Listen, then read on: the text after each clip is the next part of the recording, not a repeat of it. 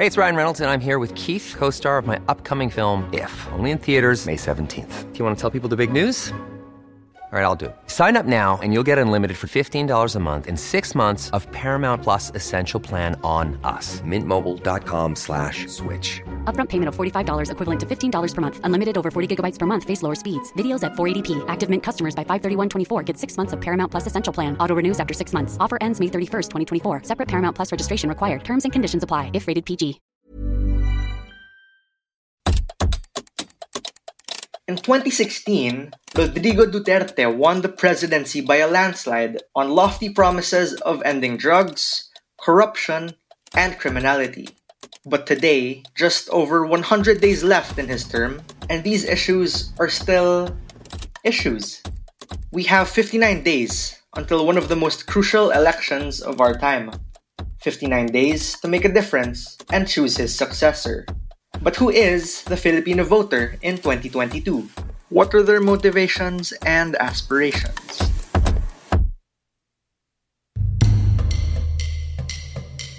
I'm Franco Luna, Puma Podcast. In this episode, we take a closer look at how the priorities of Filipino voters have evolved. Ano ba ang inyong national concern? Ano ba ang nais niyong pagtuunan ng pansin ng inyong mga kandidato? Lalong-lalo na ang Pangulo. Sino ba itong mga iniisip natin? Ang puso ba niya ay nasa para sa mga mahihirap? Sabay mapagkakatiwalaan? Ang kanyang pagkatao ba ay masasabi nating honest? Sabay walang bahid ng korupsyon? That was Dindo Manhit. He's the founder and managing director of the Stratbase Group, a strategic advisory firm. He was speaking at the Botomo Kinabukasan Natin Forum organized by the Shareholders Association of the Philippines, or SharePhil, on March 8th.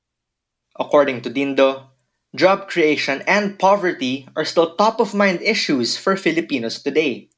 Kalungkot-lungkot na nakararami sa ating botante ay tinatawag nila or they describe themselves as social class D. Mga taong hirap sa buhay, challenge sa salitang Ingles by low income.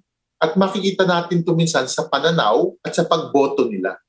Iba ang pananaw nila doon sa mga nakatapos, profesional, no? Dahil itong mga social class D natin ay tinatawag na ipit sa generational inequality.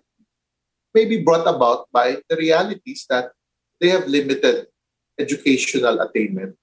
The economic consequences of the pandemic have emerged as the single most important election issue this year. At sabi nga ni Dindo, iba ang pananaw ng mga Pilipinong naipit sa kahirapan ng buhay. Here's radio personality Gang Badoy Kapati. She's executive director of Rock Ed Philippines. Kung nakatira ka sa, halimbawa, neighborhood na hindi gaanong safe, let's say maraming hold-upper, maraming ganyan, gusto mo talaga ng nanay o tatay na matapang, macho, may baril, para feeling mo safe. Pero kung nasa lipunan ka ng maayos, nakakainis yung tatay na pamacho kasi hindi naman kailangan. Alam mo yun? So, feeling ko, i-check mo, do I feel safe with this leader? And why? Why am I drawn to leaders who are obviously violent, obviously, EJK Festival? Why was I drawn to this? And inherently, alam mong hindi okay yun, di ba? So you have to also explore yourself and say, oh, kailangan ko matuto mag-trust. Dindo says it's important to look at where the bulk of votes will be coming from. New data commissioned by Stratbase showed Filipinos aged 18 to 44 make up almost half of all voters. Voters are also largely concentrated in Luzon and overwhelmingly Roman Catholic. So, no candidate can get to the presidency without securing a share of the youth, Luzon, or Catholic Church vote. That's always been the case, really. But in 2022, one big problem that's come up is disinformation. Kinakatakutan ko ang nangyayari ngayon sa social media sa Pilipinas. Kasi ang nangyayari sa atin ngayon ay hindi lang pandemya ng COVID, kundi pandemya ng disinformation. At nangyayari ito habang lumalaki ang role ng internet as a source of news sa ating bayan. It has overtaken radio. Nung tinanong namin ito sa botante noong 2010, it was only 1%. Noong 2016, it was only 2%. Pero kagulat-gulat, it's now 19%. Ang mahirap sa social media sa ating bayan, I'm a great believer in the power of social media. Mukhang nagamit ng mga masasamang loob sa politika. I call them political operatives. Na yung isang plataforma tulad ng Facebook, YouTube, na magbibigay pagkakataon na magkaroon tayo ng social interaction ay nagagamit sa politika. Another issue that's been hotly debated is the validity of pre-election surveys. Does anyone really know anyone who's been interviewed for them? We often wonder who these people are. So how much stock should we put on surveys? Here's Gang again. Yung survey kasi study siya ng subset of subset of subset. So parang may pinipili lang silang tinatanong. So hindi ako gaanong nagli-lean completely on anong sinasabi ng surveys. Pero, of course, may science to it and of course, may valid input. Lahat naman meron. Para sa akin, ang square one ko, kumbaga doon ako mag-uumpisa bago ako mamili ng iboboto, ano yung mahalaga sa akin? So, irrelevant muna kung sino sila. I would like to say na kung ano ang importante sa'yo, doon ka mag-start. But don't discount surveys. If you don't agree with the findings of one, don't dismiss it or ridicule someone who has an opposing viewpoint. Experts at the Sherfield Boto Mo Kinabukasan Natin Forum say there are ways to convince people to use their one vote wisely. Author and preacher Bo Sanchez says the key is to encourage open dialogue.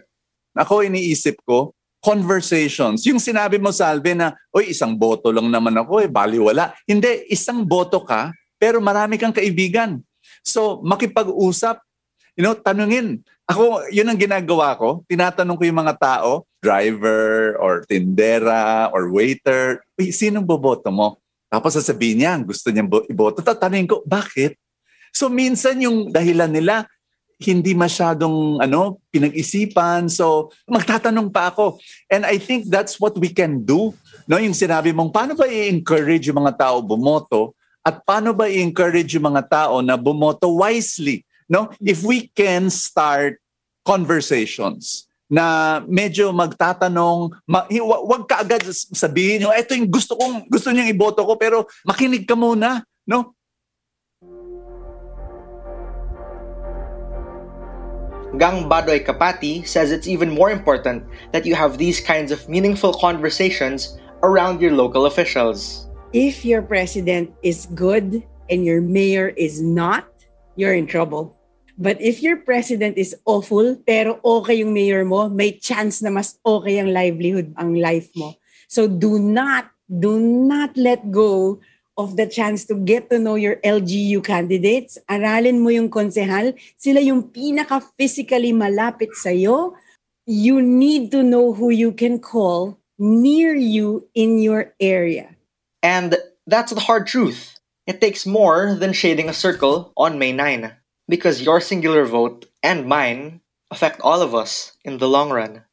Kailangan rin natin tandaan na ang government, ang presidente, ang vice president, hindi sila yung source of inspiration or patriotism. May mga makata para dyan, may musicians, may Bo Sanchez, may Father Anton, may Heidelin Diaz. Ang trabaho ng gobyerno ay magbigay ng services. You have to vote for people who need the services. That's what we mean by you vote for others, you vote for the Philippines. And that was today's episode of Teka Teka. Again, I'm Franco Luna. This episode was written by myself. It was edited by Presh Capistrano and produced by Kat Ventura. If you liked this episode, share it with a friend or two. And of course, don't forget to follow Teka Teka and Puma Podcast wherever you listen. Thanks for listening.